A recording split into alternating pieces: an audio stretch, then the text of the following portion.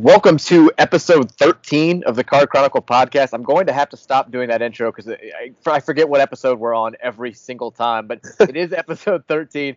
As promised, it's a late Friday night pod. We're going to be publishing this right when we finish, so it'll hit your podcast app or what have you late Friday because we are married men with young children and no friends. So we're doing this on a Friday night at about 10:40 p.m. Mike Rutherford and Danny Sennard back here with you for a second straight day, getting you ready for Louisville, Virginia. We wouldn't be doing this if it wasn't a big-time game on Saturday. And I think that even though Virginia is having a season that, by reigning national champion standards is subpar, it's still a big game for them. It's still a big game for us for, all the obvious reasons that all of you all listening know, but we're going to talk about all that good stuff. Before we do that, hello, Dan. How are you? I'm good. Like you said, it's Friday night, just living the dad life here. I will say, even though I'm being a loser tonight, tomorrow we got my brother and his wife coming in town. We got the 4:00 U of L game that I'm sure we'll head downtown to here in Columbus, Ohio. It's called Short North, so we'll go to a bar, watch the game down there, drink a zillion beers, and then we are actually going to the Columbus Blue Jackets Colorado Avalanche game. I know that's your team, so Yep. big day planned for tomorrow, and I'm pretty excited about it. Shout out to I was going to say shout out to Colin and Natalie, but really it's shout out to you and Colin because both of your wives are pregnant, and This is I true. mean that's danger zone scenario for both of you, but more for your wives than I think for you guys. The bar tab will not be affected too much, believe me. It'll still be similar. All right, before we talk about the game tomorrow against Virginia, there's going to be a little thing that affects Louisville earlier in the day. The NCAA tournament, they do this kind of pre-selection show. This is actually the fourth straight year they've done it, and I forget about it every single year. I kind of hate it. I sort of miss we don't need to do the college football playoff thing with the updated rankings that are a shameless ploy to get people to talk about the college football playoff. Part of what made Selection Sunday special was you never really knew what the fuck was happening before you actually saw the brackets. And now with the constant bracketology and with this show, I'm not going to say it's taken the magic away. It's still one of my favorite days of the year. But you feel like there are things that surprise you that back in the day would not have surprised you. And I don't know. It's fun to talk about. It generates conversation. We write about it on SBNation.com, and it generates a decent amount of clicks. So it's something to at least discuss, especially when your team's going to be in the top 16, which Louisville will be.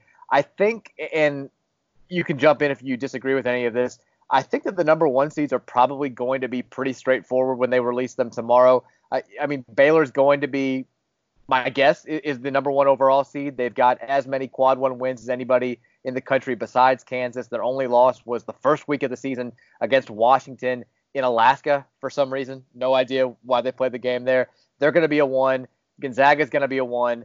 San Diego State, whether you like it or not, they're going to be a 1. And then I think Kansas will be the fourth number one team. The issue with Louisville, I think, is going to be, I would be shocked if they're anywhere outside of that 5 through 7 range. They're either going to be the top 2 seed, the second 2 seed, or the third 2 seed. If you just look at the net rankings, their competition for those spots are Dayton, who they've got 2 quality losses, but they don't have as many quad one wins as Louisville does. Duke, who has about the same record, a similar overall resume, but lost to Louisville on its home floor. And then when you go further down, it's Arizona, West Virginia, and Maryland, which got a big win over Illinois tonight. So I think Louisville their resume measures out favorably against all of those teams. I mean, is it safe to assume 5, 6, 7? Where do you see the cards falling tomorrow in this thing? And I guess follow-up question, do you care at all? I think they'll be around 6, 7 range. This is something I used to care about. I was a huge every time Joe Lunardi released bracketology, immediately clicked it, find out what seed we were, where we're playing at, who's the 1 seed in our region, and then you just come to realize, okay, once Selection Sunday comes, for some reason, it's usually not the way they set up the bracket is not even close to the way any of the predictions usually come out. Maybe the region where they play in might be correct, but for some reason the seed a little more jumbled than people predicted. But so far it seems like you're usually if you're the 2 seed, you're oh man, who's the 1 seed in my bracket?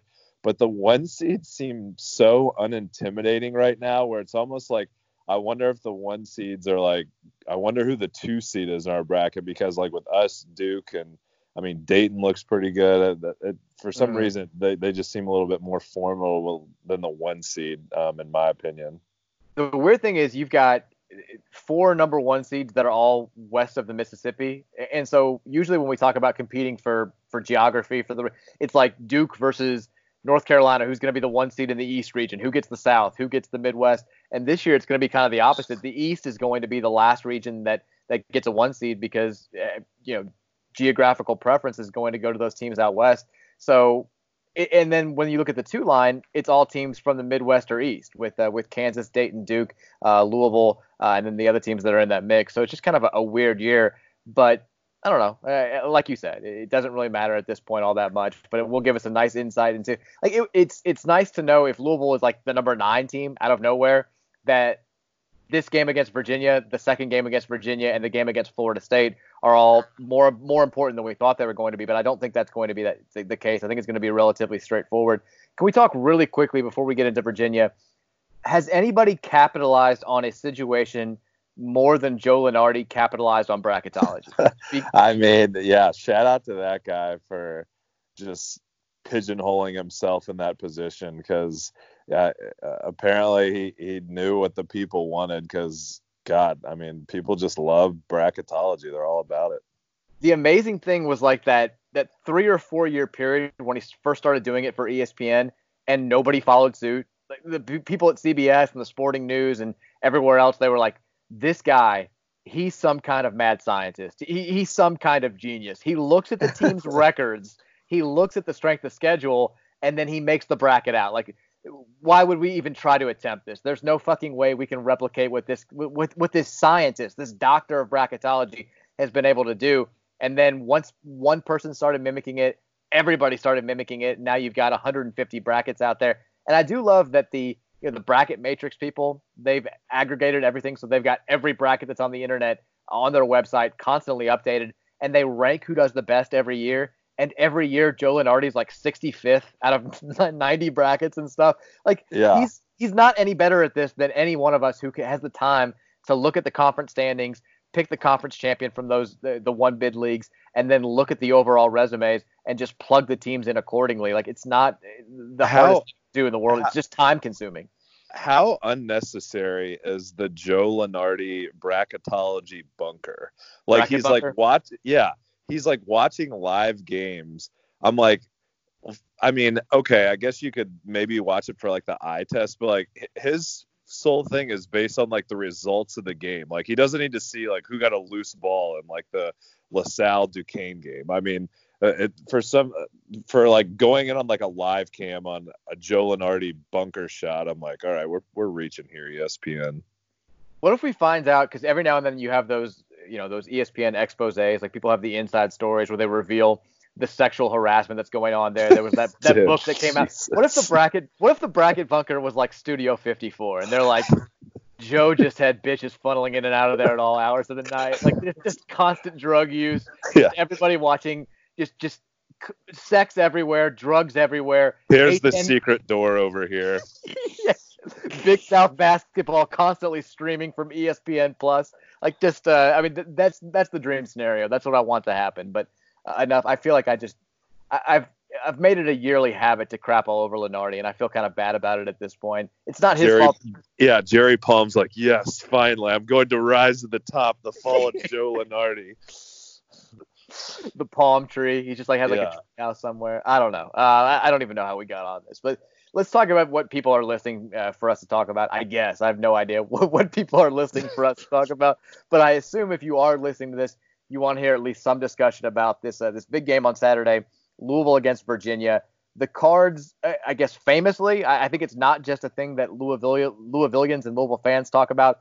It's something that's at least somewhat known nationally. The fact that Louisville can't seem to beat this Virginia team ever, unless it's a Mengo Mathiang jumper with 2 seconds left to go in the game. So Louisville has lost 9 straight games to Virginia. I assumed it was the longest active losing streak that the program has. So I hit up our guy Kelly Dickey to confirm, at Real Card Game on Twitter, by the way, and he did confirm 9 straight games to Virginia, longest active losing streak for Louisville, the second longest. There's no way you're going to get this, so I'm not even going to quiz you. It's 5 straight games to Center College. So clearly we need to get the Colonels on the schedule. But if you had to guess, because it is a team that Louisville either plays, I'm not going to give it away, it plays or did used to play fairly regularly, that they have an active losing streak of 4 games against. Who would you guess that team is? 4 games. Oh, 4 gosh. Oh, I will say. Do you want to hit? I'll say Marquette. That's a good guess.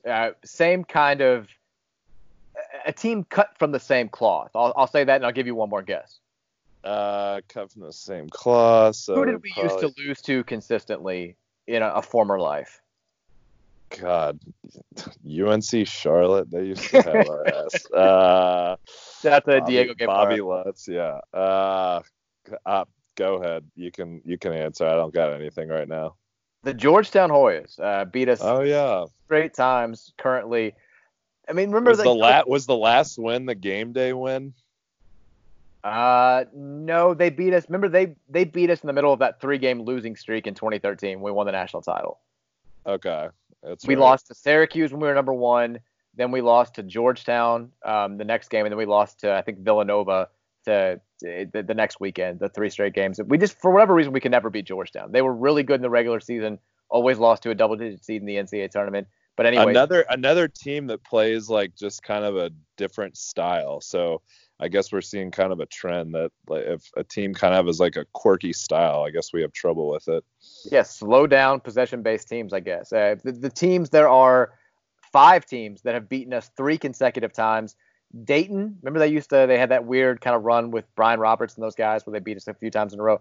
Franklin College in Indiana, Kentucky, South Carolina, and then Alfred Holbrook, who is either like a 1930 science fiction character or a college that no longer exists. I'm not sure which, but they have 3 straight wins over the Louisville Cardinals. So there it is. But nobody matches up with Virginia.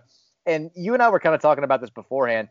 Everybody obviously remembers the .9 second game from the David Padgett season 2017-18, which basically ruined the entire year, knocked Louisville out of the NCAA tournament, broke everybody's spirits. I mean, worst regular season loss of my lifetime, and it's not close to me. I know the Duke game last year is right up there, but still, I think there's at least for me, there's a distance between number 1 and number 2. But you and I were talking about, out of the other 8 losses to Virginia since we joined the ACC, can you distinguish any of them? They all sort of feel like the same exact game to me. Yeah, I feel like every one of them started out with like Deng Adele hitting a free throw jumper, and I was like, all right, we got a shot here. And then like nothing ever happened. It was always like the game felt close to the beginning, and there was like glimmers of hope, and then at the end, it just seemed like big 3 after big 3, and it just seemed like every single game went that way. That's kind of how it feels. They sort of have followed one of 2 paths. Either like we jump out and we look good, kind of like both games last year, we played pretty well early, I think. I know the game down there in Charlottesville, we actually were up and right there the entire time. But usually either like that happens or we have 12 points with 1 minute to go in the first half and we're getting our asses kicked and then kind of make a little bit of a run in the second half. The only other 2 games that I like have definitive memories of, the VJ King game where he started, he scored like 23 points and we were up at halftime. I think Ryan McMahon actually hit a 3 right before the halftime buzzer, and we're feeling good. And then I think we got outscored by 75 in the second half, and that was that. It was down there in Charlottesville. And then I remember the ACC tournament game, which was right after. And I don't think that because it was only a week after the .9 seconds game had happened, I don't know if Louisville fans have ever had less faith in a conference tournament game in the history. Like, doesn't matter if it was the awful last year under Denny, the year in '98 where we only won 12 games. Like, we had just beaten – we beat the shit out of Florida State, who ended up being a tournament team that went to the Sweet 16, and nobody had any faith in our ability to win that game. Wasn't the Virginia game close for a half? No, we made a run in the second half. We made a run in the second half. Jordan came in and actually like went nuts out of nowhere, and then the order kind of restored itself, and I think they ended up winning by 9 or 10. But outside of those games, every game against these guys just feels like the same root canal, just the same brutal. We can't score. They're kind of playing okay, and then they just grind away and pull away late. But I don't know. As frustrating as these games, I ask you this question because I feel like I'm in the minority of Louisville fans, so I'll get your thoughts. Like, do you hate Virginia? Do I hate Virginia? I like Tony Bennett as a person. I cannot stand the style of basketball that they play. Like, I was thinking about this. Would you want Tony Bennett as the head coach at Louisville? And I mean, this is a national championship coach, but is that the style that you would want in your, like, for the team that, like, you know, you pretty much like live for? I feel like this question comes up every single year. In some form, people will ask this, and my answer is always the same. If if I'm picking and choosing between winning at a really high level where my team scores a bunch of points and where it doesn't score a whole bunch of points, obviously I'm going to pick scoring a whole bunch of points. But what it comes down to is if you can guarantee that Tony Bennett would have the same level of success at Louisville, that, and again, we're living in a world where Chris Mack has suddenly just disappeared or fallen off the face of the earth, Right. and you got to find a replacement. I just want to win. Like I would rather win it with Tony Bennett style than play up and down and Yeah, I mean, God, crap it out is at the Sweet just, 16 every year. and I obviously watch Virginia when they play us, and obviously they've been good the past couple of years, so I've watched a decent amount of their games, and God, just on the offensive end, it is just, I mean, it's the cliche saying, but it's just like, it's like pulling teeth sometimes.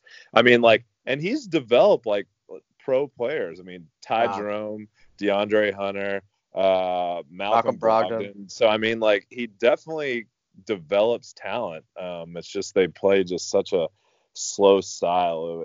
For me, it would be hard to get juiced up, but I mean, you can't argue the wins with the guy. So, no, I don't hate Virginia. I just really would prefer to watch another style of basketball.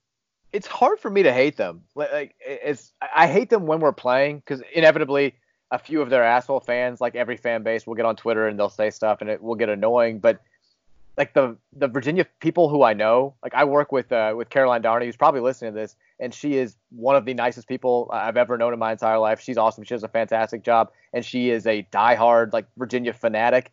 Lachlan McClain, I know a lot of people probably don't like his radio persona. I love Locke. I think he's an awesome guy. He's a really, really good person in quote unquote real life. Like the Virginia people I know, I enjoy them. I'm with you. Like Tony Bennett, he's impossible to dislike.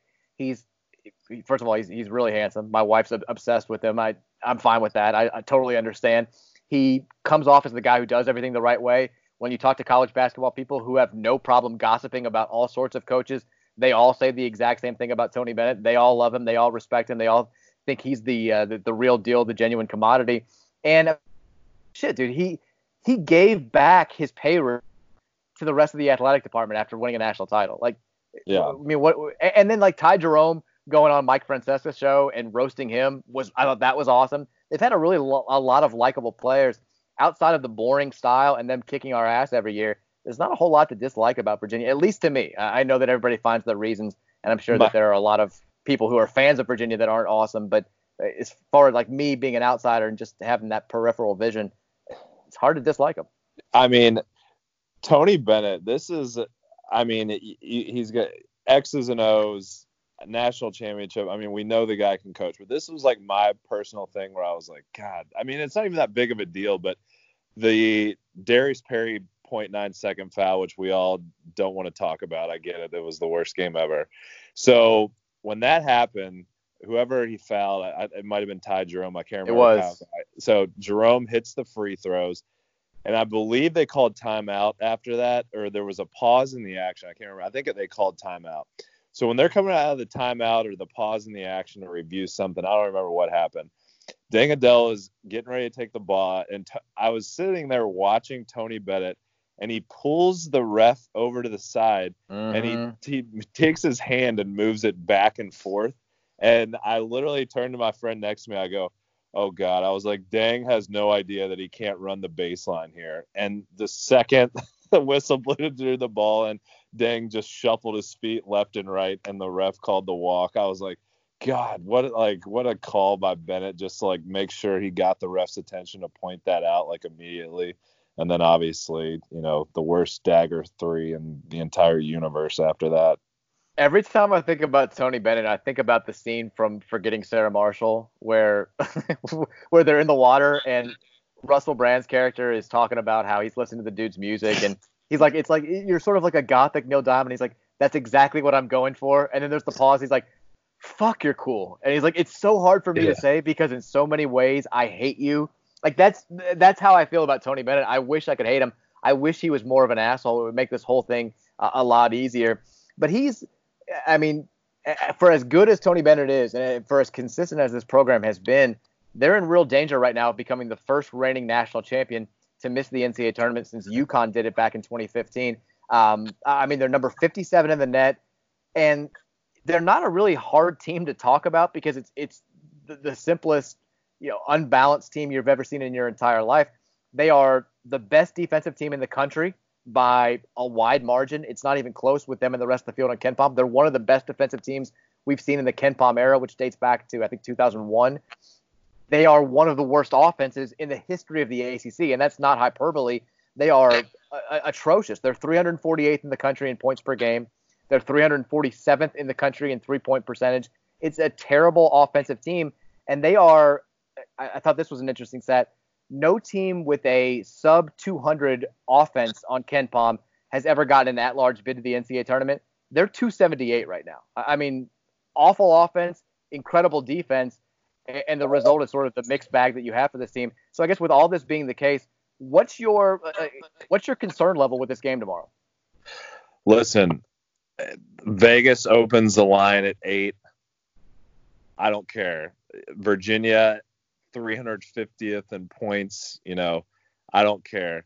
All I think about is the style of play, and they have Tony Bennett on the sidelines. Like that's I still am nervous about this game. I really am. I just and it's probably just my brain being trained to look at all these past Virginia games, and I know on paper this should be a game where I feel like we should take care of business, and I think it would, if we did, it would prove a lot. But I just, if you're a Cards fan and you're like, this Virginia team's trash this year, we should wipe the floor with them. Like, great, that's awesome. You have that mindset. I just personally can't get into that mindset. I'm pretty nervous for this game. And it doesn't help that we're catching them when they're playing arguably their best basketball of the season, which of course, like we play them twice. We can't get the first game in January. They've won 3 straight. It's the first time they've won 3 straight since they opened the season 4-0. And the wins, Wake and Clemson, say what you will. They beat Wake on the road by 2. They beat Clemson earlier this week by 7 at home. But then sandwiched in between there, they beat Florida State at home, the same FSU team that came to our place and beat us by 13. So it's not like they've beaten nobodies. And their only loss 5 games was a 2-point loss to NC State. So they're pretty clearly the 4th best team in the ACC right now. That doesn't mean that they're going to make the NCAA tournament, but they're playing pretty well. And like you said, anytime a team's beaten you 9 straight over such a short period of time, it's going to get in your head a little bit. And here's last piece of trivia for you. We've played them 11 times since we've been in the ACC. How many times do you think we've scored at least 60 points against them? Oh, God. I will say 4. 3. We have in 8 of the 11 games they've held us to 59 points or fewer, which is just kind of a crazy deal. But this year's team, I don't know. I mean, again, when you look at this on paper, Virginia, like they always do, they force teams to take shots from the outside. I think they're forcing opponents to take 44% of their shots from 3-point, and they're limiting those shots to 27.8%. But then on the other hand, we're the number 4 3-point shooting team in the country, and we're shooting 45.8% from 3 over our last 10 games. We were 14 of 28 against Wake. Theoretically, the style of play this year for Virginia plays right into our hands. But I'm kind of with you. Like if we're ranking this 1 to 10 fear level, I'm kind of at like a 6.57 sort of. Is that fair?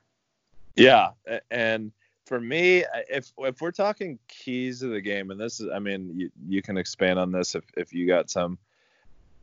I think shot selection is going to be really key. I mean, this is not a team that you want to go down and take an early contested jump shot against. You're just playing right into their hands.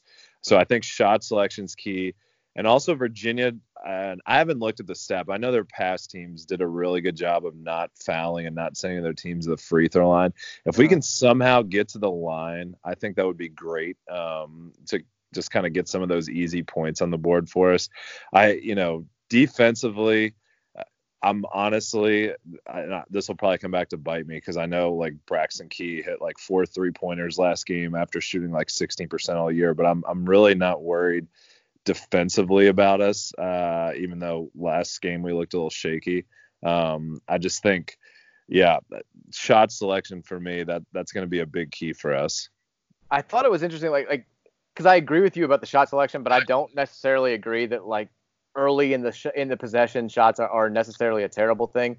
And Chris Mack during his press conference today talked about the fact that in both games last year, we got decent looks against them in transition, which is something like pack line principles. If you look at any sort of website or playbook that outlines what the pack line is supposed to do, one of the main things is they don't allow anything in transition. The second a shot goes up, they don't care about offensive rebounding.